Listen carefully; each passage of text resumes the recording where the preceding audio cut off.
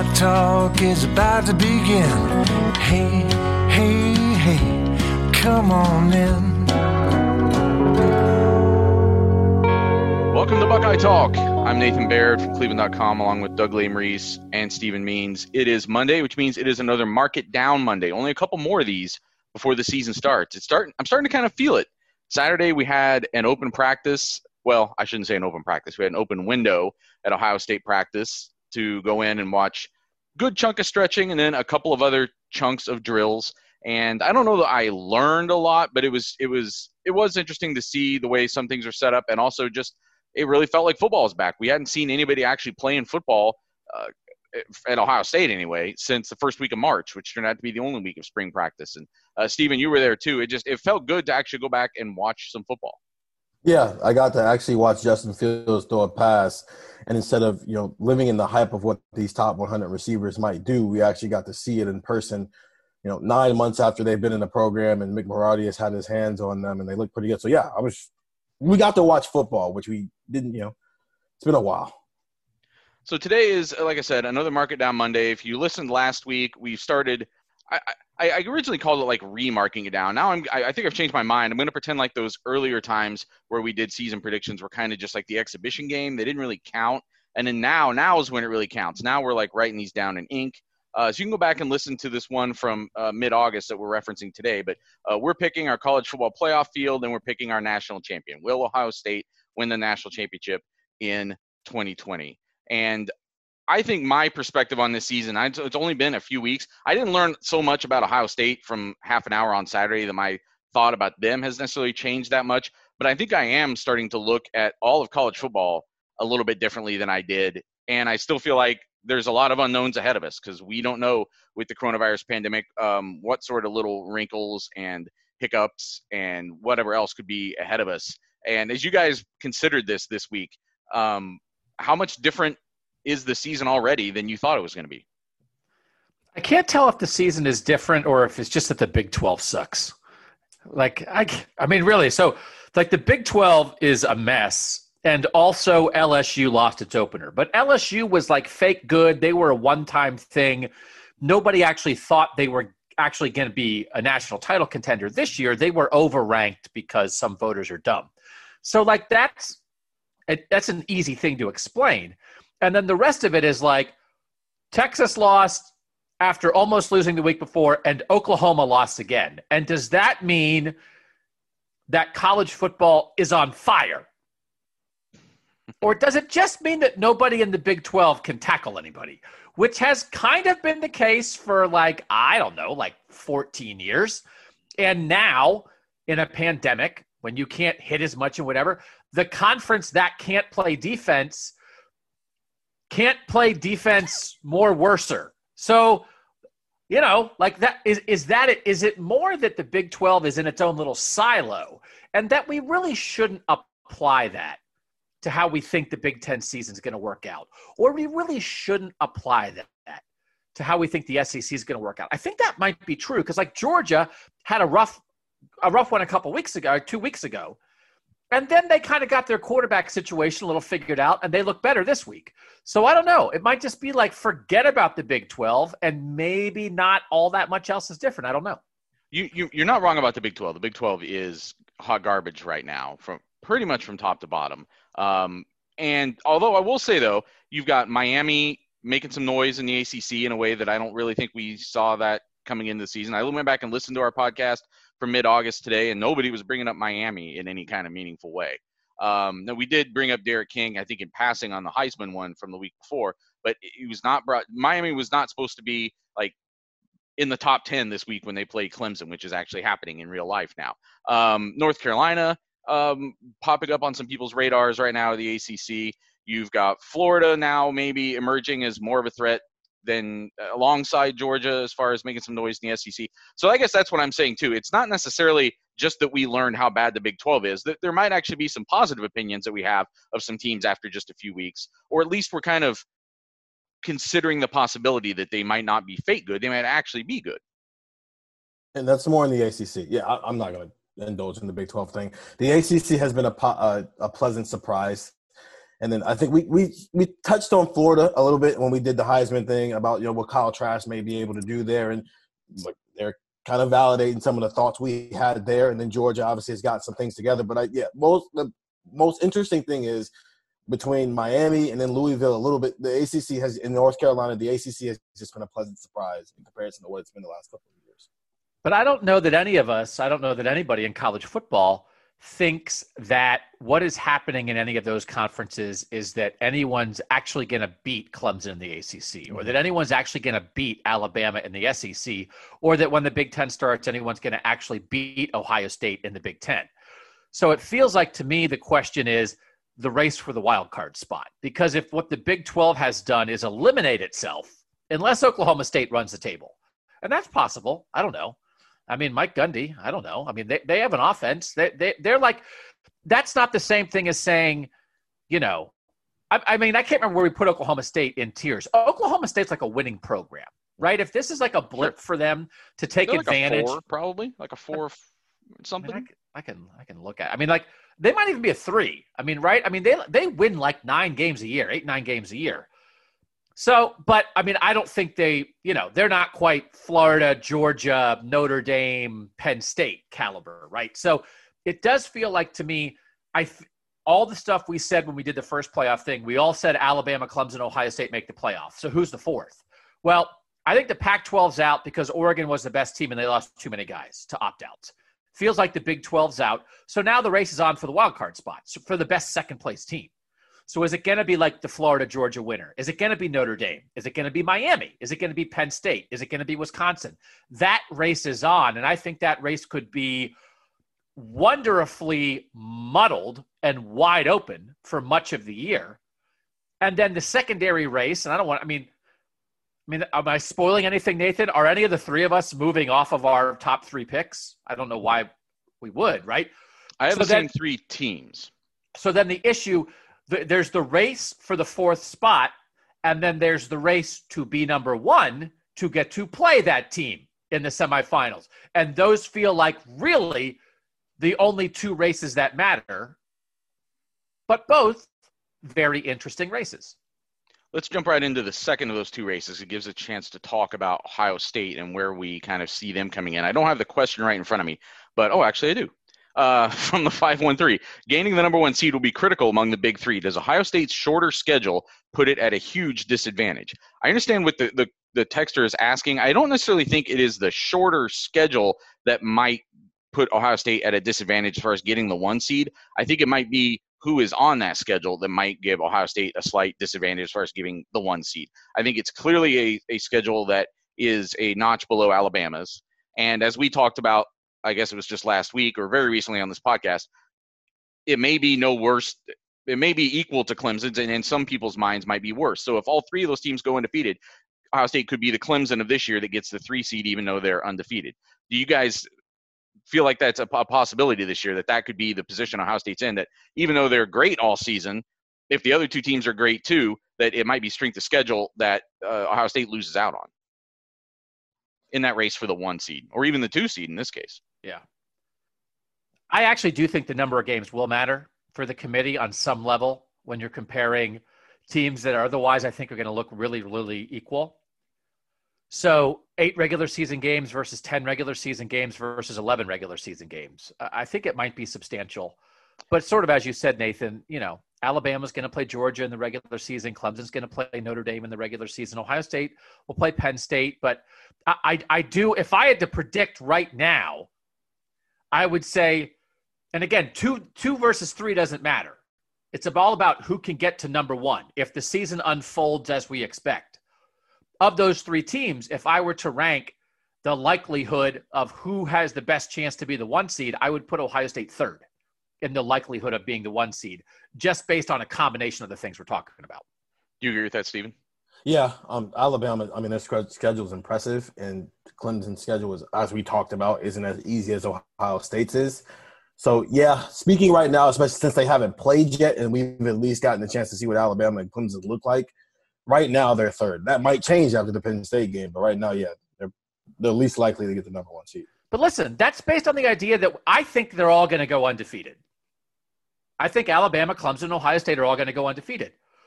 But also, because Ohio State's schedule is easier, I guess if I had to rank the chances of going undefeated, I would also say Ohio State has the best chance to go undefeated. Very so fair. It's like always, it's always the same. You look at schedules and then you say, is it an advantage or a disadvantage to have a tougher schedule? So Alabama gets to look good by playing Georgia in the regular season. They also have to play Georgia in the regular season. Clemson's finally going to have a chance to impress some people because Miami might be pretty good and Notre Dame's in the ACC this year. What if Brian Kelly dials something up? What if Derek King dials something up? Then all of a sudden, you don't want that schedule. So I also think it's possible that, like, Ohio State's the only team. If Ohio State loses before the playoff, I'm going to be dumbfounded. To me, it's going to be something weird happened. I think you. But that's like Clemson was last year. I think that's how people looked at Clemson last year. Right. And so I think if you look at Alabama and Clemson, you pull back, it wouldn't be dumbfounding for Alabama to lose to Georgia. It wouldn't be an absolute shock for Notre Dame to beat Clemson, right? So, I mean, if I think Ohio State has a 90% chance of reaching the playoff undefeated, maybe I think Alabama and Clemson have a 75 or 80% chance. So that's still really high, but I would put it below Ohio State. But still, in the end, I still would say Ohio State third best chance to be the number 1 seed. And to that point of what you just said, Nathan, that's how they looked at Clemson last year. They ended up the number 3 seed in all of this. So when we voted on this, when our texters voted on this, I should say back in August, 100% of our texters had Ohio State making the playoff.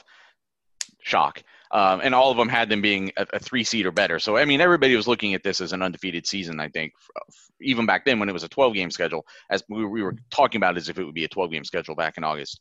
And I think that's even more likely now that with this schedule in front of them. So kind of the corollary to that, though, going back and listening to us in August, we were still very much of the mindset that, like, well, I mean, Clemson with this garbage schedule that they play, Clemson, I mean, they're just going to walk in. Clemson, and now I think we already have had a very different conversation about the path that's ahead of Clemson, that they may have a tougher path to the into the playoff than Ohio State does. And this is so that schedule. They weren't playing Notre Dame, right? Clemson was not playing Notre Dame. I think they did originally play Notre Dame. Were they playing Notre Dame all along this year? But we didn't know how good Miami was. We're getting a better idea of North Carolina. So there've been some other wrinkles. I mean, not playing at Oregon really blows a hole in Ohio State's schedule. Yes. So, I mean, again, for good and for bad. So it really, I mean, that felt like a game. Oregon at full strength on the road, week 2. I mean, that was not a gimme. With Sewell, with all those DBs, I mean, that was going to be one of the games of the year. Absolutely. So you take that out of Ohio State's schedule, and I think Stephen made the right point. If Ohio State, and we already had this conversation, but if Ohio State is playing a Clemson-like schedule, as Urban Meyer said a couple of weeks ago, Clemson was the 3 seed last year. So I just don't know. Some stuff would have to happen for Ohio State playing that schedule to not be the 3 seed. One thing we also talked about back in mid-August was the concept of the angry Bama. This is something that Doug had brought up, I think, even months earlier, as far as like that could be one of the narrative. I know you don't like the word narrative, but one of the topics of one of the themes of the 2020 season. And I'm just curious. I mean, Steven, I know you watch a lot of games on the weekend, and I try to. Just any thoughts so far of Alabama? I mean, these receivers look tough. Jones has looked pretty solid early on. I mean, I think I don't know if my counter argument to the angry Bama thing was like, I don't know if they're gonna be angry. I think they're just gonna be really damn good. And right now, they look really good. A lot of talent. I don't necessarily think Mac Jones is not a first round NFL quarterback. So I saw a draft analyst say over the weekend that Mac Jones might be a first-round NFL quarterback, just so you know. You don't have to – there are years where you can get into the first round. I mean, where there'll be like 6 quarterbacks taken. You don't have to stand out that much to get into the first round as a quarterback sometimes. Nobody's arguing he's as good as Justin Fields and Trevor Lawrence. But he might be as good as like Josh Rosen. He might be as good as like Jordan Love, right? I mean, you can run through the list of first round. So anyway, that's just to throw that out there. I can't remember who it was. I saw it. I was surprised when I saw it, but I saw it.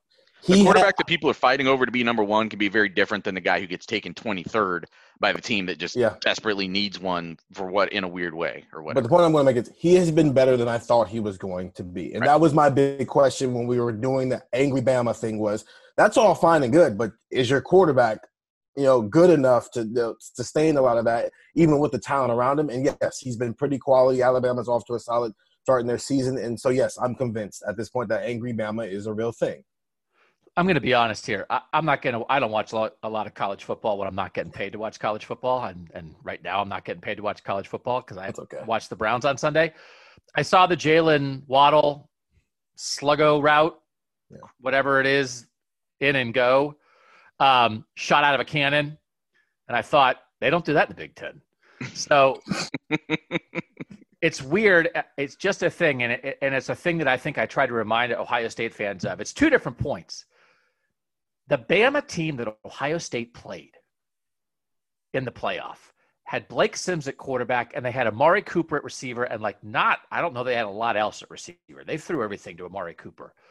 This Bama team has 3 receivers. Whatever Mac Jones is, he's better than Blake Sims.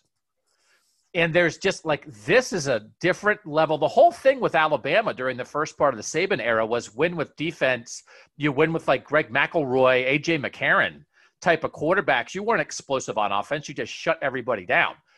Najee Harris, again, Travis Etienne, I just follow a lot of draft analysts. Draft analysts are watching Travis Etienne, the Clemson running back, and saying, why did he come back? He would be like a top 10 NFL running back right now as a rookie. Oh, my God. And then Najee Harris from Alabama, I saw people saying he's the best running back in college football. So he was the number 2 player in the country in the 2017 recruiting class.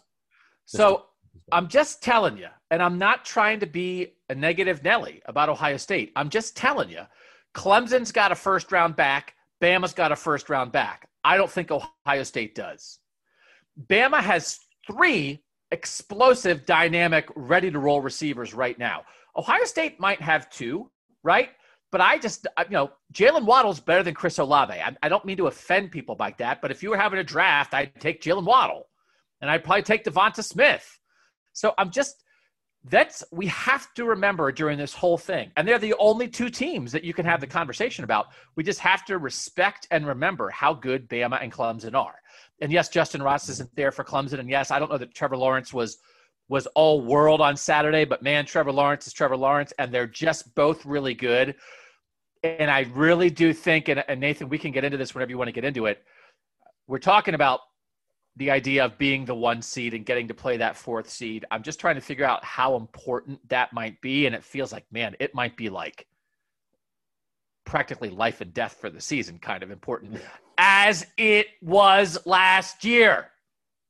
So we've already seen what's the difference between the 3 seed and the 4 seed. It's a difference between a team that can win the national title and a team that looks incompetent and shouldn't be here. And I'm kind of expecting the same gap is going to be there between 3 and 4 this year, which means that race for number 1 is just huge.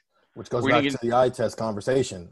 In a world where we're saying Ohio State probably has the easiest schedule to all these guys, they can't afford to, Justin Fields to be sitting on the bench for the 4th quarter. He's got to play deep, and they've got to keep their foot to the pedal a little bit, because in a way that Clemson and Alabama don't have to do, because they don't have the schedules to make up for that. Yeah, but if it's already 51-0, he's not playing in the 4th quarter. I mean, they got to keep him healthy, too, that's the only other way they can win. So I will say we're going to get to the seeding more in a second, because we're going to give our 4 through 1 again.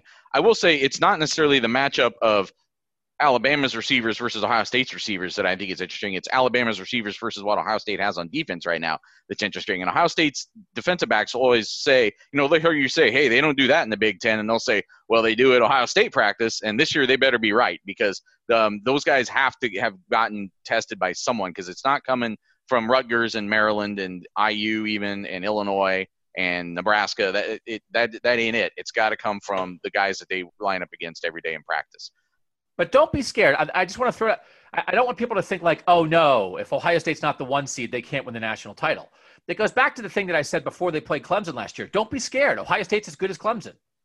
But Clemson's also as good as Ohio State. And as it turned out, it felt like LSU had an edge getting to play a much easier semifinal, and Ohio State and Clemson went toe-to-toe, and then LSU won it all. So it felt like a little bit – I don't know that that was the only difference, but Ohio State can beat both Clemson and Bama to win the national title this year. They absolutely can. Ohio State is capable of that. But it would be easier to beat the 4 seed and one of those teams. That's all. So with the Big 12 being kind of a dumpster fire right now, and the Pac-12 also being a little bit diminished right now, because Oregon, I think, is still the favorite to win that championship, but Oregon's not the Oregon that we thought they were even in mid-August. You don't have Penei Sewell. They've had some other guys opt out that were important players. So Oregon may be diminished to the point where they can't run the table in that conference. So with considering those two things, if you take the Big 12 and the Pac-12 off the table, do the chances of a 2-loss SEC team getting in go up? Do the chances of a second Big Ten team getting in go up? So two very different questions. Really. I mean, I think it might come down to, do you wind up with a split somewhere? And by that, I mean, do Notre Dame and Clemson split? One team wins in the regular season and they rematch in the ACC championship game, and it's a different result. Do Bama and Georgia split? They play in the regular season, they rematch in the SEC championship game, and it's a different result.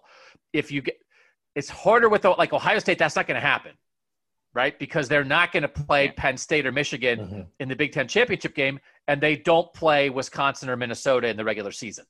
So I think that makes it a little harder for the Big Ten. I don't know, again, what the chances of a split, but I think the most likely 4 seed is a split. And then if there's not a split, then it could be anything. Then I think it ends up being a lot of eye test of Penn State versus Notre Dame versus Florida, maybe versus Oklahoma State, who just looks like the better team. Because my guess is going to be it's going to just be a result of they clearly weren't the best team in their league. They got kind of hammered or controlled by the best team in their league. So now that we got to compare them across leagues, though, and I just don't know how that's going to go. That, I think, opens the door maybe for a team like Penn State. Like if Penn State looks awesome and they lose to Ohio State at home by 10, that's a pretty good resume against Florida and Notre Dame and everybody else. But you've just got to hope there's no split. And to the point of Penn State, the benefit there is Ohio State's week 2. So you have 6 more games to kind of prove your point there. And you would literally just have to look amazing for those last 6 games and make it very obvious that, okay, the only team better than you in this conference is Ohio State, and we know they're a national championship contender. And could I make a point that it's possible that week 9 championship week for the Big Ten factors in here? Is that what you're going to say? Literally was about to say, yeah. Go ahead. What do you think about that? Well, I'm just saying, in the past years, if you miss out on the championship, because we talked about this on the first pod about this, that there's never been a team that lost its conference championship game and made the playoff. There have only been 3 non-champions that made the playoff. It was Notre Dame, it was Alabama, and it was Ohio State, the year that they won the national championship. So there's not the year they won the national championship. Or the year that they lost it, 2016, right, the year they lost to Clemson, right. So it's never happened before the team lost. Although, as we were listening to that, I thought to myself, well, I think if Ohio State had lost to Wisconsin last year, they probably would have still been the 4, probably. I agree. There are various scenarios where there were teams that were so good. Yeah, but it hasn't happened yet. But it hasn't happened in 6 years. It hasn't happened. Right, it hasn't happened yet. So, but I think this year is interesting because if you're let's say it's Penn State, let's say it's a competitive loss to Ohio State, and you get the end of the year, and then now they play a team like Minnesota or whoever out of the West that's still pretty highly ranked, or Wisconsin, a top 15 caliber team that you get to play an extra game against.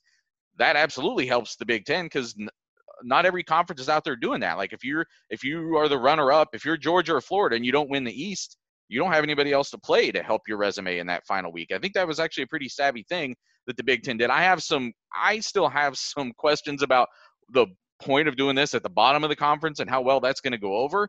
I might need to see it to believe it, but at the top of the conference, I think it's potentially only nothing but benefit. I think they might do this from now on. I think it's such a good idea that I would rather give an extra bye in the middle of the year and say you're only playing 2 crossovers instead of 3. It's an interesting approach because it would give everybody a week off. And then all you're losing is so the championship game teams wind up playing 1 fewer game, right? Because right now they're playing 1 more game. Mm-hmm. But if you just said everybody's playing championship weekend and we're kind of making it an East versus West kind of thing, we're having a little fun with it. But it also is like a last, and some of this stuff, there could be bowl stuff on the line, right? I mean, that's in a normal year, there is some reason to play. because you might have some 5-win teams playing some 5-win teams, right? You might, this is sort of for like positioning to get in the Outback Bowl. The winner of the number 3 game gets in the Outback Bowl, and the loser goes to the Music City Bowl. I don't know what the bowl agreements are anymore. I think it could be really good and really fun, but the idea that it gives it's harder to make the playoff when the last thing the committee saw about you was a loss, and that it gives the second best team in a division to make its case on championship weekend with a win, I just think is really interesting. And if you're giving up, all right, well, so, Penn State's not going to play Northwestern during the regular season because they're only going to play 2 crossover instead of 3, and then just play on championship weekend. I think that's worth it. I think they should do it from now on.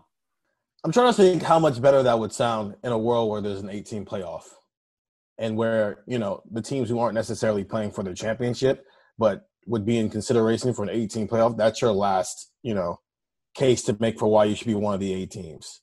Certainly, I think then it makes it very interesting. Yeah, if the playoff field were larger, it would have even more of an impact. But I think in a year like this, I don't think it's outlandish to think that the Big Ten could be vying for that second spot because I think everything is wide open for that 4th spot. I will say I talked to someone this week, and someone like a league source will say, and because I brought up how Barry Alvarez on the day of the announcement had said, well, every team will have the opportunity to play a 9th game. And I thought that was an odd way of saying it. It made me wonder if, are they going to let, if the 2 teams that would be playing for 13th don't want to play, then they don't have to. But they said that it was their understanding that there will be 7 games on that weekend, which the more I thought about it, I was like, the only way you'd let a team not play is if they're going to pay all the other teams whatever the TV money would have been to play that they're not going to get by not playing that game. You know what I mean? So I think they probably are it is going to be a full 7 games, which I don't know about the last place bowl. I don't know how much interest there'll be in that. If teams want to put themselves through that mockery, for lack of a better term, but I also don't necessarily mind it. Like, you kind of got to put up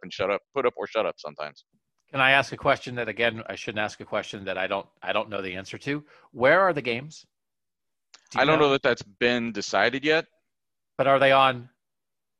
I keep wondering, are they going to play the 2 seed game on Friday in Indianapolis, the day ahead of the championship? It would make a lot of sense, yeah. Or would they play it at noon? You mean the 3-4 game? Yeah. The two seeds against each other. Yeah, the number 2 in each division against each other. Yeah. Or would you play? Or are they home? How do you decide who's home and who's away? Do you split it east and west? It's like I have no idea what the answer to that is. I think the more that you make it like a Big Ten festival, and I don't know the logistics. I mean, to me, if you could play a noon game on Friday, an 8:00 game on Friday, a noon game on Saturday, and an 8:00 game on Saturday, and then you told the 5, 6, and 7 seeds to figure it out, they can go play in a parking lot somewhere, that would be awesome. Yeah. It would be a Big Ten festival. And if you're an Iowa fan or an Indiana fan or a Maryland fan or a Northwestern fan, and you're coming to watch your team play in the 4th place game, and then it's like, I don't know, you want to try to get a ticket for the championship game? It's like, I don't know, we're here. I just think you would really create a cohesive atmosphere of it would become a Big Ten end of season celebratory festival. I like games where you don't have to schedule it forever ahead and you don't know, there's a surprise to it. It's like, well, who else are we playing this year? It's like, I don't know. We're going to try to get into the 3 seed game, and we think that 3 seed game's probably Michigan in the East but you don't know. Oh, it's Indiana. I just think there's no downside to it. And the more that you can make it in one place, or if you put 4 games in one city and 3 games in another city, I just think it would be awesome. And I don't know what the argument against it is other than, well, now you're losing a home game of revenue if you actually are dropping a regular season game for everyone to play these games at the end of the year. And we know how teams are with their home game revenue. But, man, I just love the thought of it. I love festival, multi-game in a weekend atmospheres. And, again, if we have had a discussion on this podcast before about would you ever do a Big Ten chant, man, if you're ever going to get anybody in this league to do a Big Ten chant, little Big Ten festival action leading into the playoff is the way to get that going. I like it, except in a world of COVID, I don't know if you could do 4 games in one weekend. I think more ideally, especially with how the Big Ten is going about things safely this year, you could do the 2 seeds on a Friday night and then the 1 seed, then the championship game on a Saturday night. But in a normal year, yeah, the idea of a noon game and a 7 o'clock or 8 o'clock game and then a noon game, 8 o'clock game the next day is perfect. Well, and I don't really mean it this year. I agree with you. I don't think it's but like in the future, if they would do it. Yeah. I mean, I would love to see 4 games in the host city, and then you could is this the point of the podcast? I'm sorry, Nathan. All right. And you could rotate the other 3 games. And so if you made it that the 1 and the 2, the 4 and the 6, let's say, play in Indy, and the 3, 5, and 7 play in a rotating Detroit, Cleveland, Pittsburgh, Chicago, right? Nathan, can you you said it was who told is a Big Ten source that told you about the League tiebreaker? source, yes. League source. Can you tell them my idea? Well, you don't think they listen to this? Everybody at the Big Ten listens to this podcast. If they listen to That one is true. podcast, That is true. Hi, if they Kevin listen Warren. to one podcast. By the way, I was as on. nice as we all were to Kevin Warren and everybody else at the Big Ten for all those weeks, how could they not listen to us? I will say, to my credit, I'm as mean to Kevin Warren to his face as I am behind his back. That is my credo in life. As mean to your face as we are behind your back. Buckeye talk. I was on a Sirius XM Big Ten show last week, and they said they listen to Buckeye talk. It's catching. What's up? What's up, those guys? Love you guys. It's the second most potent virus rolling across the country right now. Buckeye talk. We're going to take a break right there because this is going to go off the rails pretty soon. We're going to come back. I want to get some impressions of the other contenders here, and we're going to talk about our texter predictions because some of them I thought gave some interesting answers, and then we'll get into our second try at marking it down on the college football playoff for 2020. You're listening to Buckeye Talk. All right, we are back on Buckeye Talk. We have already talked about how we still think that this is, and we haven't given our seeds yet, but for the college football playoff for 2020, we still see this as really a 3-team race for those top 3 seeds, and then who's going to be number 4. So I got a list of teams here, and I just want to snap impression. Is this team a contender for the 4 seed or getting one of the top 4 seeds or a pretender? Notre Dame. Contender. Contender. Penn State. Contender. Contender. Miami. Pretender. Pretender. I agree with all 3 of those so far. I think I'm on the fence on Penn State, though. I'm not sure. Oklahoma State. Pretender. Pretender. Texas and Oklahoma are not going to let Oklahoma State get through that season undefeated. Yeah, that's the thing. Like, somebody's got to win that division or that conference by some work of magic, but I don't think they're going to do it unscathed. And somebody's going to lose and still win that, and probably more than once. And they've blown their reputation. That I think a 1-loss Big 12 champ probably is behind a non-champ. Just because I think the committee people are thinking the same thing we think right now, which is it's not just when Ohio State lost to Virginia Tech and then was trying to get through that year, it wasn't like a conference-wide necessarily collapse as much. This is just I think everybody thinks that conference stinks. And so you have a great big hurdle to overcome as the champ of that conference. And that conference keeps getting in and getting their doors knocked off. So I don't know how much the committee cares about that. I think I do think it's more of a year-by-year thing for them. But I think Doug is right that this year they are digging themselves a hole. It's going to be hard collectively for that conference to dig out of. Wisconsin. Pretender. So here's the deal. Jack Cohn might be hurt. Yep. And college coaches, but pro coaches do it too. Tyrod Taylor was the starter in Cleveland until he got hurt, and then Baker Mayfield took over because Hugh Jackson wouldn't pull the trigger. Tyrod Taylor was the starter for the Chargers until the team doctor punctured his lung, and then Justin Herbert took over because Anthony Lillian wouldn't pull the trigger. Coaches hate benching starting quarterbacks that they like. And I think Paul Chryst likes Jack Cohn because Jack Cohn is a fighter and he's a leader and he does all the quarterback stuff that mediocre quarterbacks do. And hey, Graham Mertz's time will come. I have no idea. My general assumption is that Graham Mertz was as good as Jack Cohn the minute Graham Mertz walked on that campus. If this is what it takes for Graham Mertz is a real dude. He's a real dude because Ohio State wanted him. And Ohio State didn't want we threw offers to guys. Ohio State wanted him. He was committed to Wisconsin. They tried to flip him and he wouldn't flip. If that guy is a guy, and we've been talking about that he might be a guy, I don't know how much it changes the world for Wisconsin. They've got another running back lined up. They've got more offensive linemen lined up. I will say contender based on a possible upside that we have not seen from Wisconsin since Russell Wilson. I'm not comparing Graham Mertz to Russell Wilson. I'm saying he may be the biggest upside quarterback since they had Russell Wilson in 2011. And then otherwise, this run of Wisconsin quarterbacks is game managers who never scare you. And that is why Wisconsin can beat everybody except Ohio State, because you can't beat Ohio State most of the time with a game manager who doesn't scare you. I don't care how good your run game is. But if that dude is legit, if Mertz gets to play and he's legit, I have to say Wisconsin's a contender. If he's legit, but also they use him in that way. That's part of why I'm saying pretender right now, because Ohio State had to go through it with Dwayne Haskins. Urban Meyer, that wasn't easy for Urban Meyer to make that transition into where Ohio State quarterback play and the passing game needed to be, and it was a hard transition at the beginning of the season. That's my Graham. Yes, I think Graham Mertz is good, but are they going to actually, update their offense, or is it still going to be a run-heavy thing and Graham Mertz is still going to be used as a game manager? So because of that, I have to say pretender, even if the talent at quarterback would suggest that they could be a contender. And it might not happen. If it's his first year playing, it might be too early on this. It might be maybe more of a contender in 2021. By the way, everything that Doug said during his response to that question was taken almost verbatim out of my Madness column, because I have a thing in there about Graham Mertz and what it means for Wisconsin potentially. So I also am saying pretender, but they are much more of a contender with him than they were without him, I believe.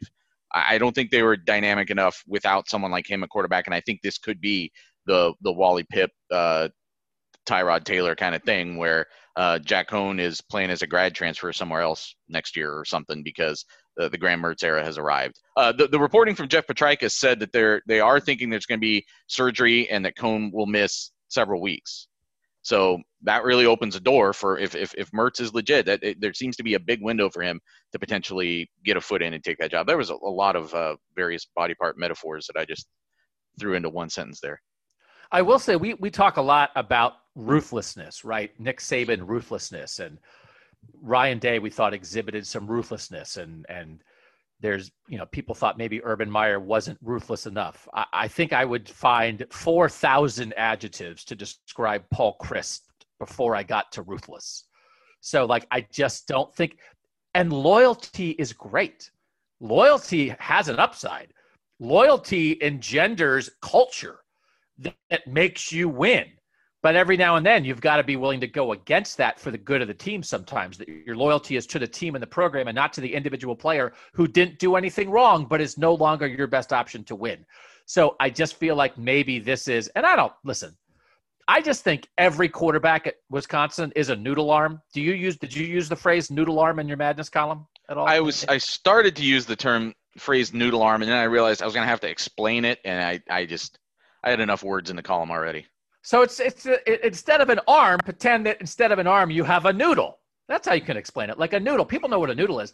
I've called too many Wisconsin quarterbacks noodle arm. So it's not personal with Jack Cohn. I just think he's fine. And fine will get you 10 wins. Fine's not going to get you the playoff.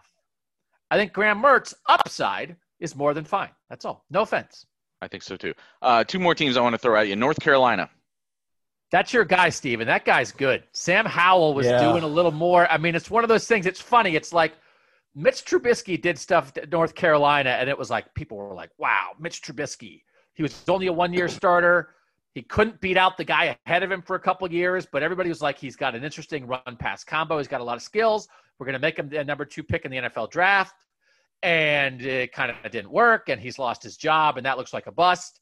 And now it's Sam Howell, and it's like, Well, he looks better than Mitch Trubisky, who was the number 2 pick in the draft. So I don't know how good that guy's going to be. But again, that was another guy who was legit coming in.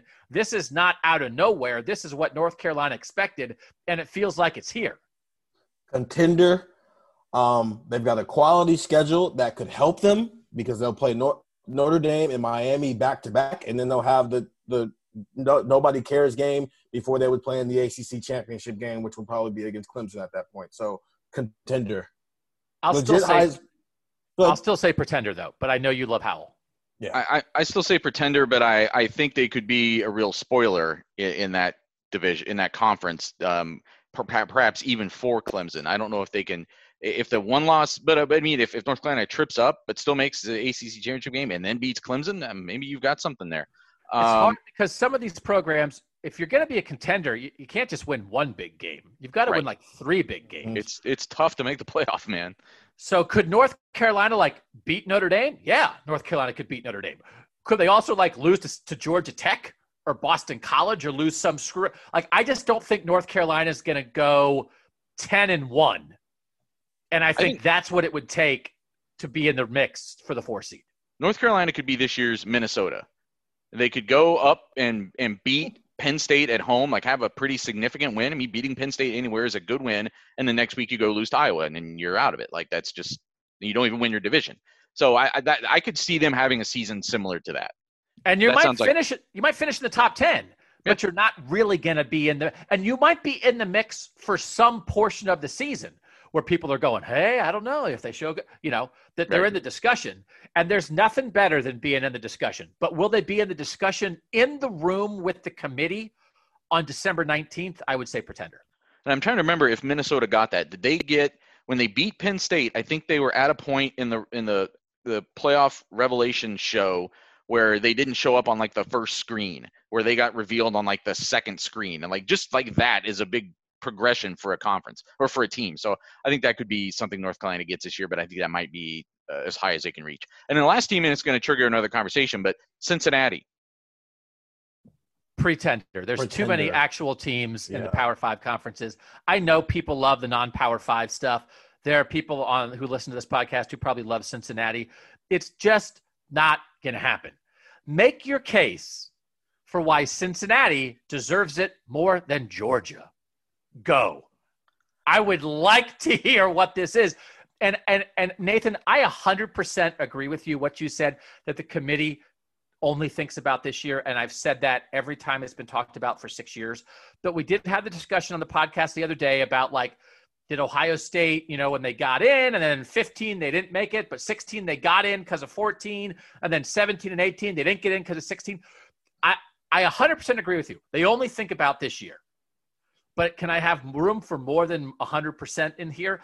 I just think there might be a 2% of hey, guess what? Cincinnati played a playoff contender recently, and they looked like they didn't belong on the field against Ohio State last year. It doesn't mean Cincinnati's not a great program. It means get out of here when we're talking about Cincinnati versus Georgia, Florida, Penn State, Notre Dame, Miami.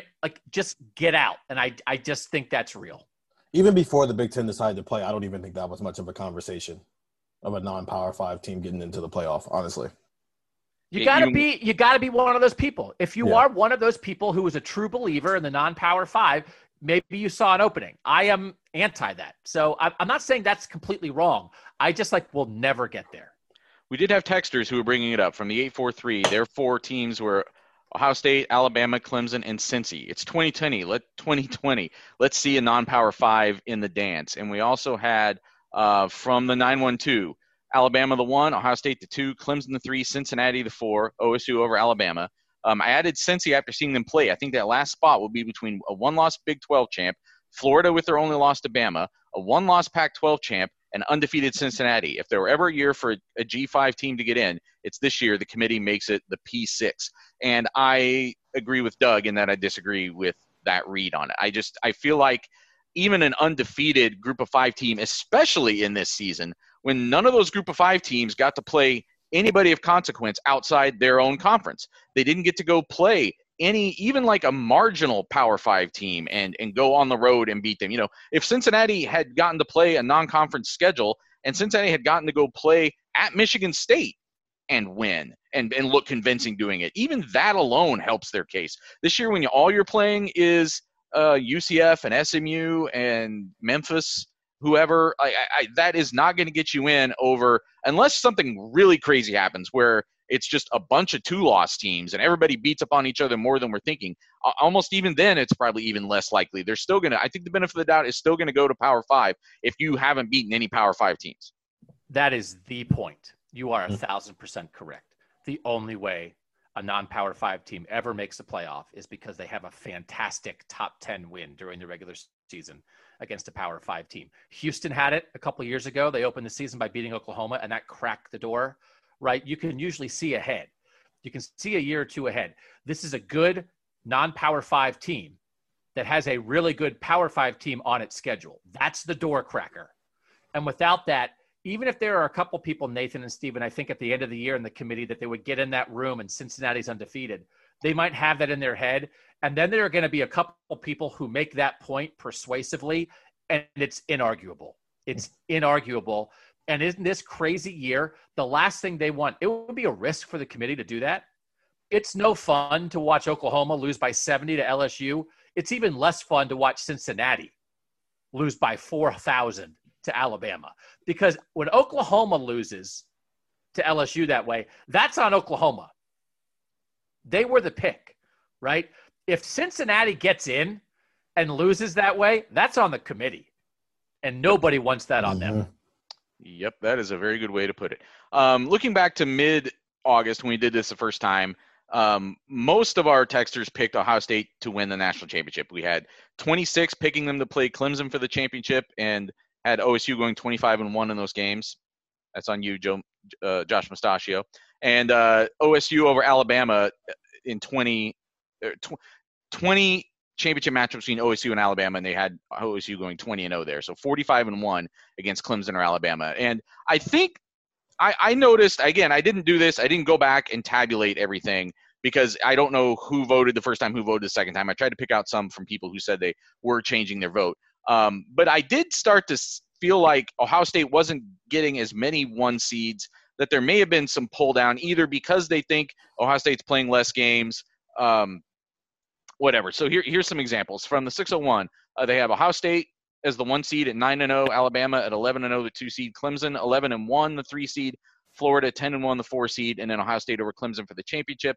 Ohio State wins with Shaun Wade getting the game-clinching sack after a go-ahead touchdown to Chris Olave. Doug runs on the field trying to see how much confetti he can gather for his guinea pigs. Do guinea pigs enjoy confetti? They like to roll around in it. It makes them feel safe, and I think sometimes they eat it. I bet they do. What's better than eating each other? Wait, what? We continue to be fearful of the idea that the girl guinea pig that we thought was a boy is pregnant. And the point was brought up in the house that, well, if she has babies, she'll just eat them anyway. So it'll be okay, and we won't have to deal with it. And that didn't really feel like the solution that I was looking for. Wait, that's a thing? Oh, yeah. We had gerbils when I was a kid, and they will scarf them. The animal kingdom. What? Tonight's Buckeye Talk is brought to you by Mutual of Omaha's Wild Kingdom. Is a strange and beautiful place. And I have often argued that I do not appreciate when we as humans jump into the middle of the food chain. We choose a random spot in the food chain, and we decide that the animal in the food chain that is eating the thing below it is bad. And the thing that is trying to avoid getting eaten is good. Because in the food chain, there's always somebody trying to eat you and somebody you're trying to eat. So we watched a monkey movie a couple years ago. I remember very specifically. And it was like, look at the monkeys. We love the monkeys. And then it was like one night, it was like the monkeys went to sleep and the monkeys woke up. And when the monkeys woke up, there was one less monkey. And it was like, what happened? And it was like, this other kind of monkey ate that monkey. And I was like, all right, well, if this movie was about that kind of monkey, we would have been saying, look at the monkey. He found some food in the night. He murdered this other monkey and ate him. It's only our perspective that changes. This is life. So I don't want to make it seem like if my guinea pig has babies and eats the babies, I don't want us to be mad at the mom guinea pig. It's the circle of life. You have a baby, you eat a baby. Let's not jump in the middle of the food chain and start assigning blame. That's all. But to eat your own baby is my only issue. I don't care if you eat a baby, but why would you eat the thing you just birthed? Because it's there. Yeah, they don't have emotions. They don't send each other birthday cards and stuff. Like they don't. They're just animals. Happy birthday! You're my lunch. Yeah. Also, the circle of life. It's some people have a hula hoop and some people have a Cheerio. The circle of life is different sizes and that's not even a circle of life though. The whole point of that was the antelope eat the grass and we eat the antelope and we become the grass and that's how they eat us. This is I brought you in and now I'm taking you back out. And I'm blaming all this on our texters, but I'm going to keep reading some more. This is Baker of the 803. We checked to make sure this isn't Baker Mayfield. I don't think that 803 area code is in the Southwest, and it's not here in Ohio. But I want to pretend it's Baker Mayfield who's texting in after quarterback room stuff, I guess. They had Alabama with a 1 seed starting earlier and playing 2 extra games, looking crazy good on offense. They'll get far enough ahead that Ohio State can only be a 2 seed. Then they have Ohio State at 2 with a late start. Those star freshman wide receivers and injured running backs get up to speed quickly, and OSU coasts into the 2 seed. Florida, their 3 seed. An undefeated regular season and an OT thriller versus Bama in the SEC title game gives Florida the 3 seed over the ACC champ, and their ACC champ and national championship game matchup with Ohio State, Miami. After losing a tight game on a terrible call to Clemson in the regular season matchup, Miami avenges its only regular season loss by beating Clemson by 2 touchdowns in the ACC title game. That is some fun fan fiction right there. Another Ohio State Miami national championship game. The 803 area code is Central South Carolina, so it's probably not Baker. I love the it's his burner. It's his burner. I love when Baker's like on the field warming up before a Browns game. He's listening to Buckeye talk. He's like, "Yeah, I like these guys talking about fast food." Those dancing videos is just him listening to the Buckeye talk theme song. You think he's like doing somebody out there sync that up? Yeah, that's not what he's doing. Somebody out there sync that up and send it to us. It's he's going like Alex Grinch is a fraudulent assistant coach. Yep. There's a Twitter account called People Dancing to Steely Dan. And they took that Baker Mayfield dancing on the field thing one time and I can't remember which Steely Dan song they put over it, but it synced up perfectly. It was a great. We would certainly invite Baker to listen whenever he wanted to. Yeah, and if I were texting us, I would use a burner. Although if he listened, we probably would actually hear about it because we rip Oklahoma's defense so often that he probably would have called me out on Twitter by now. No, he's probably sick of Alex Grinch too. So next time you're on a Zoom call, ask him how many touchdowns he would throw against this Oklahoma defense. Yeah. I will say it's making it a little less fun to make fun of Alex Grinch because everybody does it now. And I would like to say, I do think there is a great difference. If you think that every assistant coach at Ohio State is awesome, and then as soon as they leave, now they suck, I'm not down with that. I thought Alex Grinch sucked here, and I also think he sucks there. So I don't change my opinion of you based on which school you work for. I might change my opinion on you if you show me that you're a better coach than I thought you were. But to be like, I'm in on the guy here, and like you never ripped the guy here when Alex Grinch is part of a defensive staff that's given up 50 points to Maryland, and people when he was here acted like that he was a victim of that. He was part of that. And now he's bad? No. He was bad here. Now he's also bad there. So I just want to make that point. There's a big difference in my mind. I'm allowed to make fun of Tim Beck at North Carolina State and at Texas because I thought he sucked here also. So don't give me this. When you're in Scarlet, you're awesome. And as soon as you leave the Buckeyes, now your feelings are hurt. Now you're ripping them. Rip them no matter what because they deserve it. It's just that it's so much worse now because he's actually the guy who's 100% in charge. True. There's nowhere to hide. Yeah. The national media, Alex Grinch blame avoidance game, I think, has ended. And so now whenever people tweet about, boy, Oklahoma can't tackle, I don't think they no longer say, but it's not Alex Grinch's fault. That's the second part of that sentence. There's no Greg Schiano to hide you this time. You got to take this. Speaking of nowhere to hide, our buddy Josh Mustachio, friend of the pod, I called him out earlier because he was the one person who picked Ohio State to get to a national championship game against either Clemson or Alabama for 2020, and he picked them to lose. And so he was one of the people that sent in his first picks and then sent in his redo. He originally had Clemson, Ohio State, Georgia, and Oklahoma getting in, Ohio State the 2 seed, playing Clemson, and Clemson winning it. His new top 4 is Clemson 1, Ohio State 2, Alabama 3, Florida 4, and then in the national championship game, Clemson beating Ohio State for the national championship. I think Clemson will win it unless Ohio State's defense is just a step below last year or Fields is Vince Young-like. So I guess Legion and everybody else in that house didn't twist his arm enough to get him back on the Ohio State bandwagon. I respect it, man. I respect it. I respect rooting for your team, but also believing that someone else is good. That's actually the example for your kids, I think. You make a commitment and you stand by it. I like it. We will see whether or not we made a commitment and stood by it when we come back from this break, because we are going to give our top 4 seeds again. You're listening to Buckeye Talk. All right, so here we go. This is what we picked the first time through when we picked whether or not Ohio State was going to win the national championship by giving our top 4 seeds and our national championship matchup. My picks were Ohio State is the 1 seed, Alabama the 2 seed, Clemson the 3 seed, Oregon the 4 seed over Georgia, and then Ohio State beating Alabama for the national championship. Doug, you picked Ohio State the 1 seed, Alabama the 2 seed, Clemson the 3 seed, Texas the 4 seed, but you were not all that excited about it, and I think we've seen why here over the last few weeks.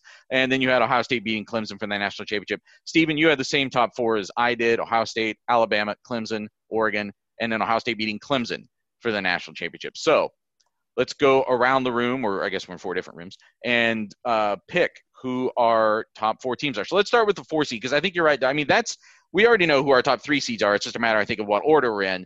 Who did we all pick as our 4 seed? Doug, start us off. My new 4 seed is Florida. They have looked good early. Kyle Trask at quarterback. Kyle Pitts at tight end is tearing it up. Draft people think Kyle Pitts might be like a top 10 pick. Interestingly, both Georgia and Florida have a bye before they play in the regular season on November 7th. But Florida does not have to play Alabama in the regular season. So that seems to be helpful. And I just think that they have enough offensively. I think they'll beat Georgia. I certainly like Kyle Trask better than Georgia's quarterback. Georgia's quarterback, was his name Stetson Barrett or Stetson Bennett the 4th. Is he a stockbroker right now and also a college football quarterback? That dude is an incredible. Looks like that's like a golfer name. Yeah, that's Davis Love the 3rd. And I had to turn the announcers off when I was watching that Georgia Auburn game, because if they brought up the fact that they told him he would never start here, they brought it up like 7 times. Like, we get it, and we know why he's starting there. He's not supposed to be starting there. Jamie Newman would be starting if he didn't opt out. And so I get it. We get it. They told him he would never start here, and now because Jamie Newman opted out, he started. I don't need to hear that every single time you pan in on his face.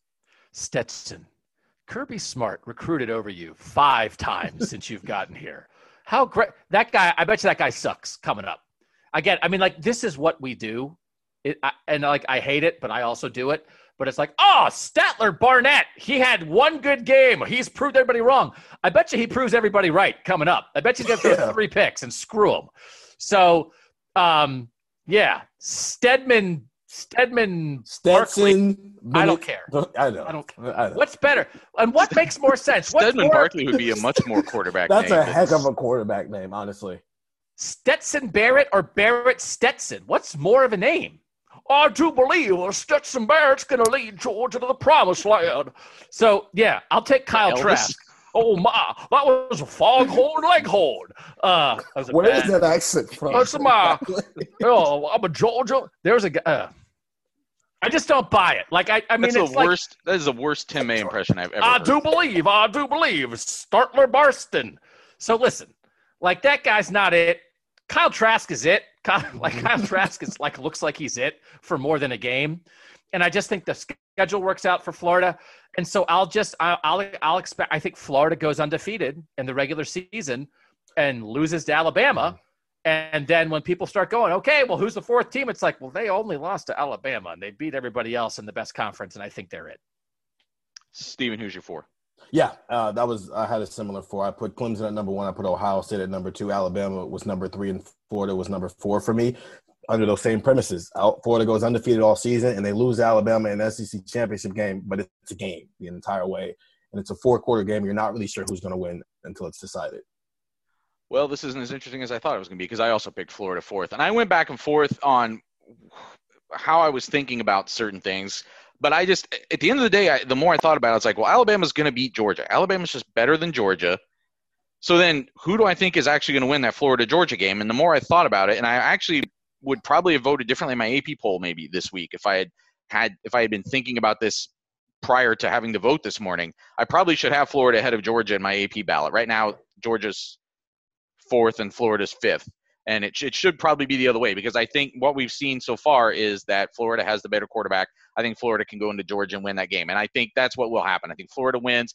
I think Florida goes undefeated in regular season, like Doug's saying. And I think they become the first non-champion, the first team to lose their conference championship game and then make the top 4. Partially because, again, I just don't see anything coming out of the Big 12 that's going to make this a challenge. I don't see how anybody can now put together a resume out of the Big 12. I know we're dismissing Oklahoma State too early, but honestly, they have not looked that good. I mean, they're winning games early, but they're not that impressive about it. And the Pac-12, there was part of me that thought, well, maybe Oregon still just goes undefeated and wins the Pac-12 because the Pac-12 is just not that good. But I can't really bank on that with the personnel that they have now. I think it's more likely that they slip up somewhere along the way. I think Florida is the most reasonable choice. When you game it out, that's the one that is the most plausible to me that they would be the 4th team in. The way the things have unfolded for the Pac-12, and it's weird because what's happening in the Pac-12 is not all that super different than what's happening in the Big Ten. They are starting 2 weeks later, though. And like the line of like, well, how late can you start and still be in the mix? I think the Pac-12 may have gone beyond that line when your conference does not have an established national power already. Yep. So there's nobody in the Pac-12 who is trying to maintain a reputation to get in the playoff. They are trying to establish a reputation to get in the playoff. And I just don't think 6 regular season games in a conference championship game is enough to do it.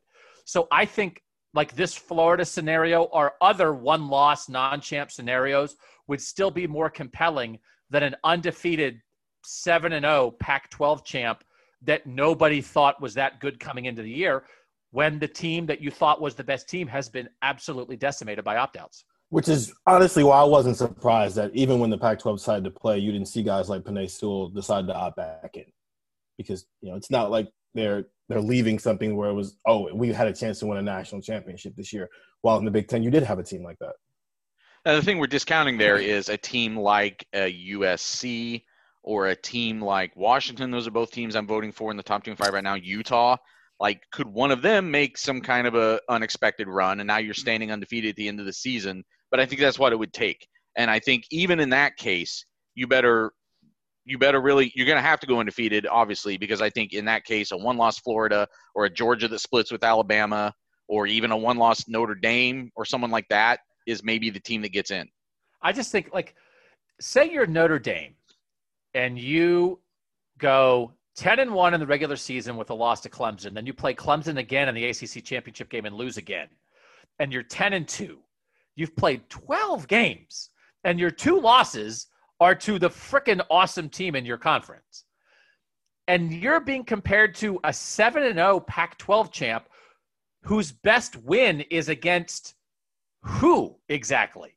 A 5-2 Pac-12 team.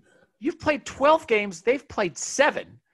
You played Clemson twice. They played Arizona State. Like, I just don't think if I was a committee member, I would be saying, show me the team. Okay, so Notre Dame has 2 losses, both to Clemson. Show me the team that any Pac-12 team has played that's anything like Clemson. There's no comparison? Okay, I'm throwing out Notre Dame's 2 losses. Now Notre Dame has 10 wins and a Pac-12 team has 7 wins. And Notre Dame beat Miami. They beat North Carolina, whatever. I just don't think there's a path for the Pac-12 champ at all. I think they're out before they start.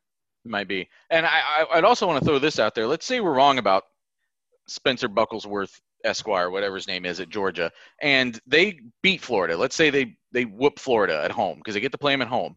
But Georgia still loses to Alabama twice. Maybe they're competitive games, but they lose to them regular season, lose to them in the SEC championship game.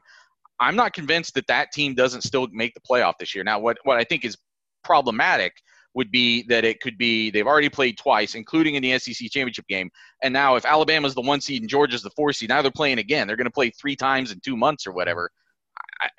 I wonder if that's something the committee would then take into effect. Like, what does this mean for college football if those teams have to play again? I wonder in a situation like that, if Notre Dame has a similar scenario where they lose to Clemson twice, which one they put in? Well, it might be neither is what I'm saying. They may go off the reservation and pick someone else. And I think some people would argue that the committee is capable of operating that way because when they couldn't decide between which Big 12 team to put in 2014, they just said, screw it, we'll put in Ohio State, and we'll put in neither of them. And so if you're like, well, if we put in Notre Dame, let's say the 1 seed is a toss-up between Alabama and Clemson. And you're like, if we put in Notre Dame, they might end up playing Clemson a third time. If we put in Georgia, they might wind up playing Alabama a third time. So let's just put in Oklahoma State. Like, I don't know what the good solution is. Here we are talking about how important it is to be the 1 seed so you get to play the lesser 4 seed. But if it's the third time you're playing them, but would you rejigger something? Would you like make Ohio State be the 4 seed? And play Alabama. See, that's the thing. Yeah. So then do you manipulate the seeds for that? I think that's problematic. To avoid a third matchup with Georgia, I don't know what the answer is there. Or does Wisconsin put itself in the position to be the second Big Ten team if they go undefeated in their schedule and they lose to Ohio State in the Big Ten championship? That solves all of that. But Ohio State's not the 1 seed, so Wisconsin can play Alabama and Ohio State can play Clemson and everything's fine. Yeah. It could get super duper messy, and sometimes the easiest way to clean up a mess is to ignore it.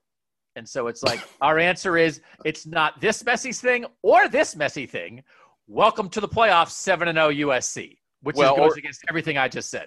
Or how about, 2-loss Georgia, and we don't want them to play Alabama again. 2-loss Notre Dame, we don't want them to play Clemson again. Wisconsin only lost once, but they just got crushed by Ohio State last week or yesterday in the case that when they're going to be making this decision. Everybody in the Pac-12 has at least 1 loss, and none of them looked good. Big 12 is still – this dumpster fire is still burning.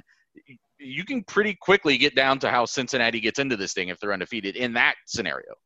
I also think the easier thing probably is not that you mess with the 3 and 4 seed, but maybe you wiggle the 1 and 2 seed. So if you thought Bama was going to be the 1 seed, but Georgia's the 4, you make Clemson the 1. And now Bama's playing Ohio State. All right, so all 3 of us are marking it down. Florida is the 4 seed. Let's move on up the list. My number 3 is Ohio State. So is mine. And, Steven, you already said yours, but I wasn't listening. Yeah, my number 3 was Alabama. Okay. Here's why. We already talked about this, but I just feel like I think all 3 of those teams are going to go undefeated, and I think Ohio State's schedule of those 3 right now, even when I include who they might play for the Big Ten championship, I still give a slight edge to those other 2 teams in terms of strength of schedule. Now, that's not the only thing. It's not just strength of schedule. It's also how you perform against that schedule. So I'm completely leaving it open to the fact that Ohio State could come in and just torch it to such an extent.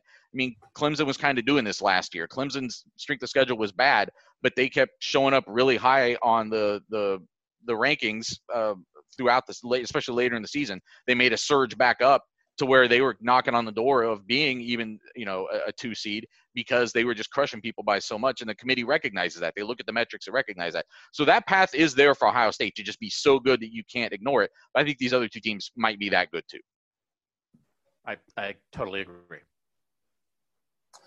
I think Ohio State. So your reasoning for I think Ohio State might blow through a schedule in a way that the conversation is whether or not they deserve to be number 1 over Clemson or not. And because Clemson would have a harder schedule, they would give Clemson the 1 seed over Ohio State.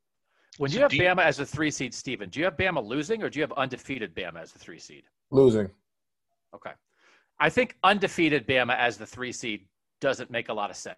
No, they would lose. Yeah, if they were undefeated, they'd be my 2 seed. But they're not. They would lose that game, and so Alabama would be the 3 seed over Florida. Florida would still be the 4 seed in that situation, and then I would have Clemson at number 1 and Ohio State at number 2. Okay. Since we're marking it down, did you have a specific game that you have Alabama losing? Georgia. So losing to Georgia in the regular season. But because Florida beat Georgia and gets into the SEC championship game, and that's where, And then Alabama beats Florida head-to-head. Sounds like we have a Stedman Barkley believer among us. At least briefly for one game. Does that make it tougher for Florida to then be the 4 seed if the team they're losing to is a 1-loss Alabama as opposed to a undefeated? Not if they beat the team that Alabama lost to in the first place, and Alabama looks like Alabama the rest of the season. That's probably true. It like the Georgia now beating Georgia looks even better because Georgia beat Alabama. So it's all like a circle again. It's about whether your circle is a Cheerio or a hula hoop, and whether or not you eat your babies. Couldn't have said it better myself. My number 2 team is Clemson. And my number 1 team is Alabama. How did you guys split those up? Agree. You and I. Ohio State number 2, Clemson number 1 for me. Part of me, again, it's just like I don't think anybody in the SEC is going to beat Alabama, and I think the undefeated SEC champion has it ever happened? The undefeated SEC champion wasn't the number 1 seed. Are we on Earth? No, I don't think that's ever or will ever happen. No, I can't imagine it. And I'm looking. I wrote down what you said. I said so. I did not have Alabama. I had OSU 1, Bama 2, Clemson 3 when we did this before. The reason I would change now is because Mac Jones has shown something. And so if I thought, well, Bama had a lot of defensive talent back, they had some injuries last year, I think they'll be good on defense.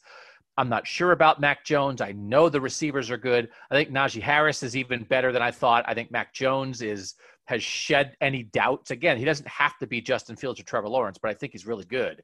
And he can allow these receivers to do what they're going to do. So Alabama to me is angry, but also looks like a very complete team to me. And again, if this is the Alabama team that Ohio State ends up facing, this is just a notch above. Amari Cooper was awesome. And they had Derrick Henry. They didn't give him the ball enough. But you add a different level of quarterback and you add multiple receivers in here that are kind of at a different level. Listen, I know Alabama always has talent. I just think we might be getting back toward more toward peak Alabama than what Ohio State faced in 2014. Again, not that Ohio State can't beat them, but if anybody thought before the year, it's like Clemson and Ohio State are kind of like 1-2 because their quarterbacks are so good. And then Alabama's almost right there with them, but like a little bit behind maybe because they don't have Lawrence or Fields. I think it's a 3-team race. And I saw another Ohio State beat writer this weekend tweet, let's just have Ohio State and Clemson play a 5-game series in a bubble for the national championship. And I said, I'm going to take this tweet and send it to Nick Saban, and he can hang it in the locker room, and then it will be that Ohio State writer's fault if Ohio State loses to Alabama. Because, again, it makes it less fun to, make fun of it. I'm not an Ohio State homer. I'm willing to acknowledge that they are awesome. Ohio State's awesome. Clemson, awesome. How can you argue with it? How can you argue with Trevor Lawrence and Dabo? If you do not also think that Alabama is awesome, I'm not sure what you are looking at. So I think it is a 3-team race, definitely not a 2-team race. And I'll be happy to be wrong if one of those teams loses, but it's hard for me to sort of picture it. Yeah, I'll say this though. Clemson, yes, they are awesome, but they don't always look good. And some of that is probably their offensive scheme.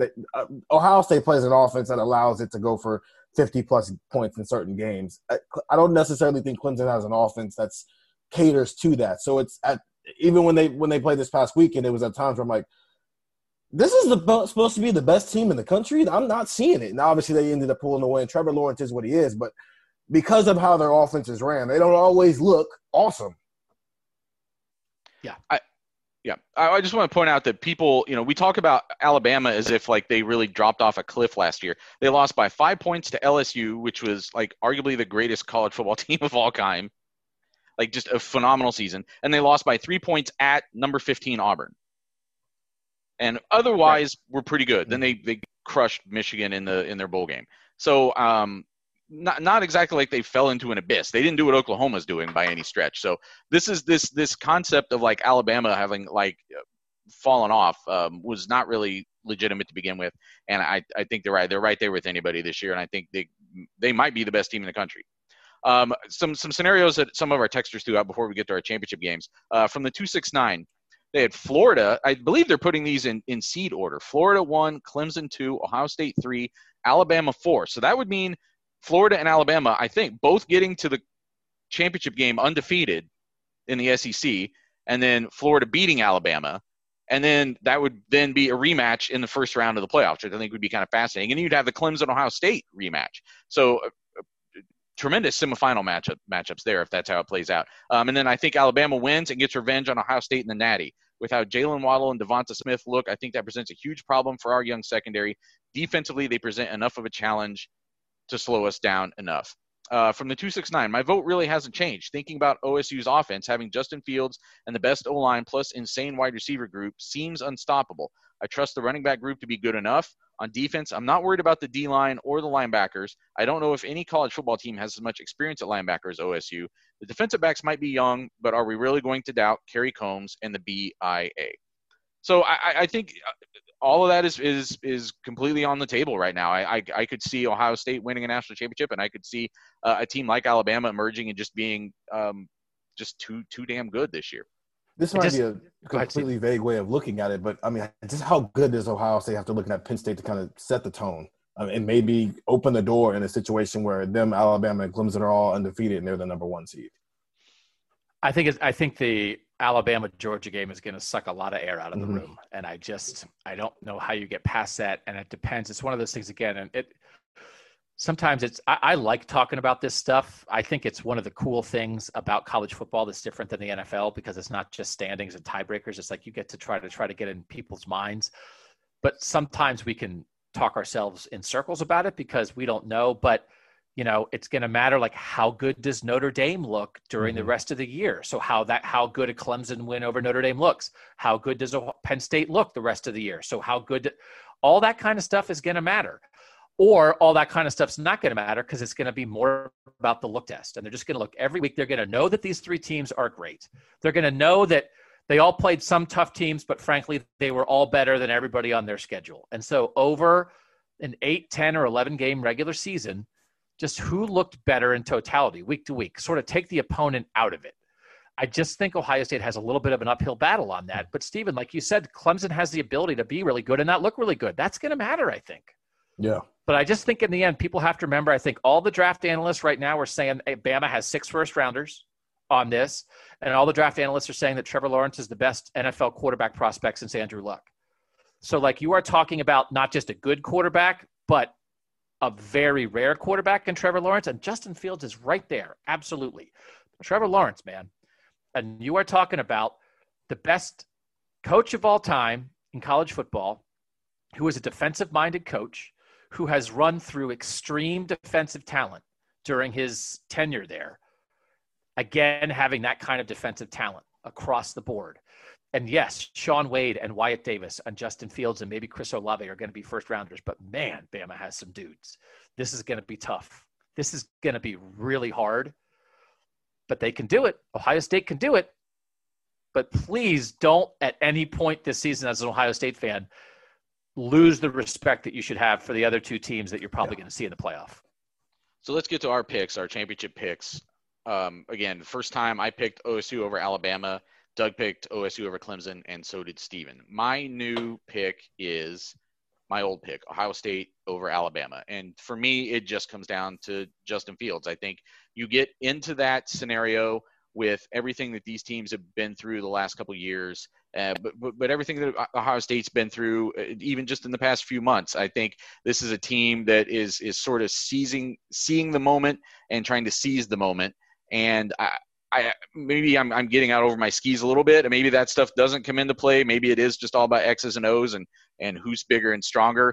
But I could definitely see a scenario where Ohio State has a little bit of a team of destiny feel to it this year, and that this is their opportunity, something they fought for to even get back on the field, and now they want to capitalize on it. And the fact that the Big Ten has done what it is doing as far as the daily testing and being really out in front of that, I think that maybe gives them the best chance to get through this unscathed. I'm maybe having a super significant problem with it. So I'm taking Ohio State over Alabama for the national championship. Steven, who did you pick? Yeah, I went Ohio State over Clemson in the national championship. I picked Ohio State to beat Alabama simply because Alabama, yes, to everything Doug just said, Alabama is real. But I think the better quarterback is going to win that game. And Justin Fields is clearly the better quarterback over Mac Jones. And then I think that Ohio State beats Clemson. I mean, that's a better matchup, I think, than over Alabama. When we're talking when you match up talent with Ohio State has and what Clemson has, I think the difference is Ohio State might have the best offensive line in the country, and Clemson's defensive line is great, but it's really young. They're playing two of their five-star freshmen on that defensive line, while we know what Wyatt Davis and what Josh Myers are and what Theron Munford is, and Harry Miller as a five-star kid. And regardless of who ends up winning that right tackle job, it's a five-star guy. With five-star talent is five-star talent, but it's really young, and I'll take the experienced five-star talent over the young guy. So I'm not going to change my pick. I'm not going to back off Ohio State. So I would pick Ohio State to beat Clemson in the semis and Ohio State to beat Alabama in the national championship game. But talk to me again when we get there, because we will. I might pick Alabama. This is not the last time we're marking this down. We might have to mark it down again after Ohio State plays a game, honestly. I mean, I'll tell you, if this happens this way, and everything that we talk about is on a national level with Ohio State, because there's no point in focusing on much else. To have a year when you thought they weren't going to get to play, if they get to go through both of them, through the program that they haven't been able to beat in Clemson, and through the program that in beating them raise the level of modern Ohio State football. If you get both of them in this year, and if you beat both of them in this year, in this convoluted, chaotic college football season, if Ohio State goes 8-0, beats Penn State in week 2, beats Michigan, wins the Big Ten championship, and then in whatever order beats Alabama and Clemson and finishes off an undefeated national championship season, I think it will be the greatest season in Ohio State football history. That's hard to argue with. With everything that has happened, with everything that's at stake, with those two programs and the way they define them. And I think we've had this discussion at times on this podcast, who you play and who you go through on the way to a title. Listen, if Alabama loses and if they end up playing Notre Dame and Florida to win the national title, I mean, they're not turning in the title, but I don't think it'll be the greatest season in Ohio State history, right? That's what we're talking about here. Okay. So you take it. I mean, of course, I don't even have to say that, but if that's how it happens, that they're one of these three programs, there's three. They're one of the three, but they're clearly third of the three. No doubt about that. You can't argue that. And they beat both, and they win it all in a year when they didn't think they were going to get to play. Talk about it forever. Talk about it forever. And I'm not going to pretend I know everything that happened in 1942 and in 1961 and in 1968. I know a lot about what happened in 1968. That, I think, is the comparison, right? The 68 team. 2002, I mean, that's right up there, too. I mean, it's like now you're starting to compare the greatest seasons ever and which championship is better. Man, how do you start slicing that? But just feeling where the program is and that Saban's the best ever. And listen, if Dabo keeps doing this, Dabo's going down as one of the best ever. And Ryan Day in year 2 beats both.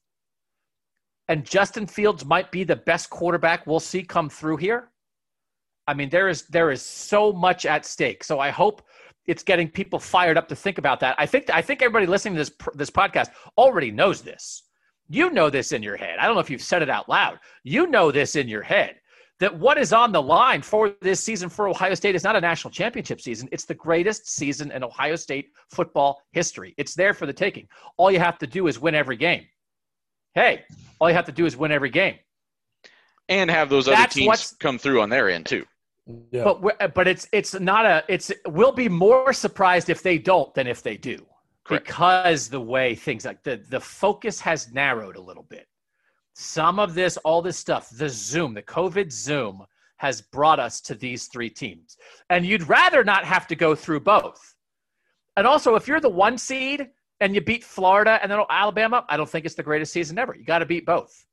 So you don't want to have to do it. If someone said, would you rather play them both or play a crappy 4 seed and then only play the winner? You'd say, give me the crappy 4 seed every time.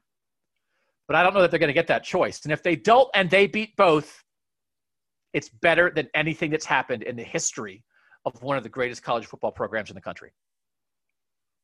Well, let's end it there. That was another Market Down Monday for Buckeye Talk. Only, 2 more of these before this? Well, 1 more, and then the season starts. And then it's like game week. Then we'll be marking down what's going to happen against Nebraska, I guess.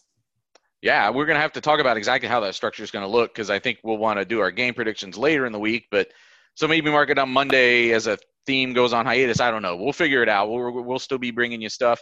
The text 614-350-3315 on Tuesday this week. We are talking to I can't remember now who we get for Ohio State on Tuesday. We've got interviews. I think it's linebacker. I think it might be linebacker. Yeah. We already did the linebackers. No. It's defensive. It's defensive linemen in some other position group this week. I forget what the other position group is. Running back. We definitely have defensive line this week. Yeah, you talked to the neck. You already talked to the neck, right? Yeah, we did talk to the neck. I'm going to have something on the neck. Defensive linemen and running backs. That's what it is this week. Gotcha. I'm going to have something on the neck, I think, for Tuesday morning about his switch to the will and what that means. We may talk about that more for Tuesday's pod because we did learn some things about the team last week that I think we probably need to get into. So we'll have some more. Can I ask very quickly? I wasn't on the Zoom call with the linebackers. Yes. Did his neck look any bigger or like same?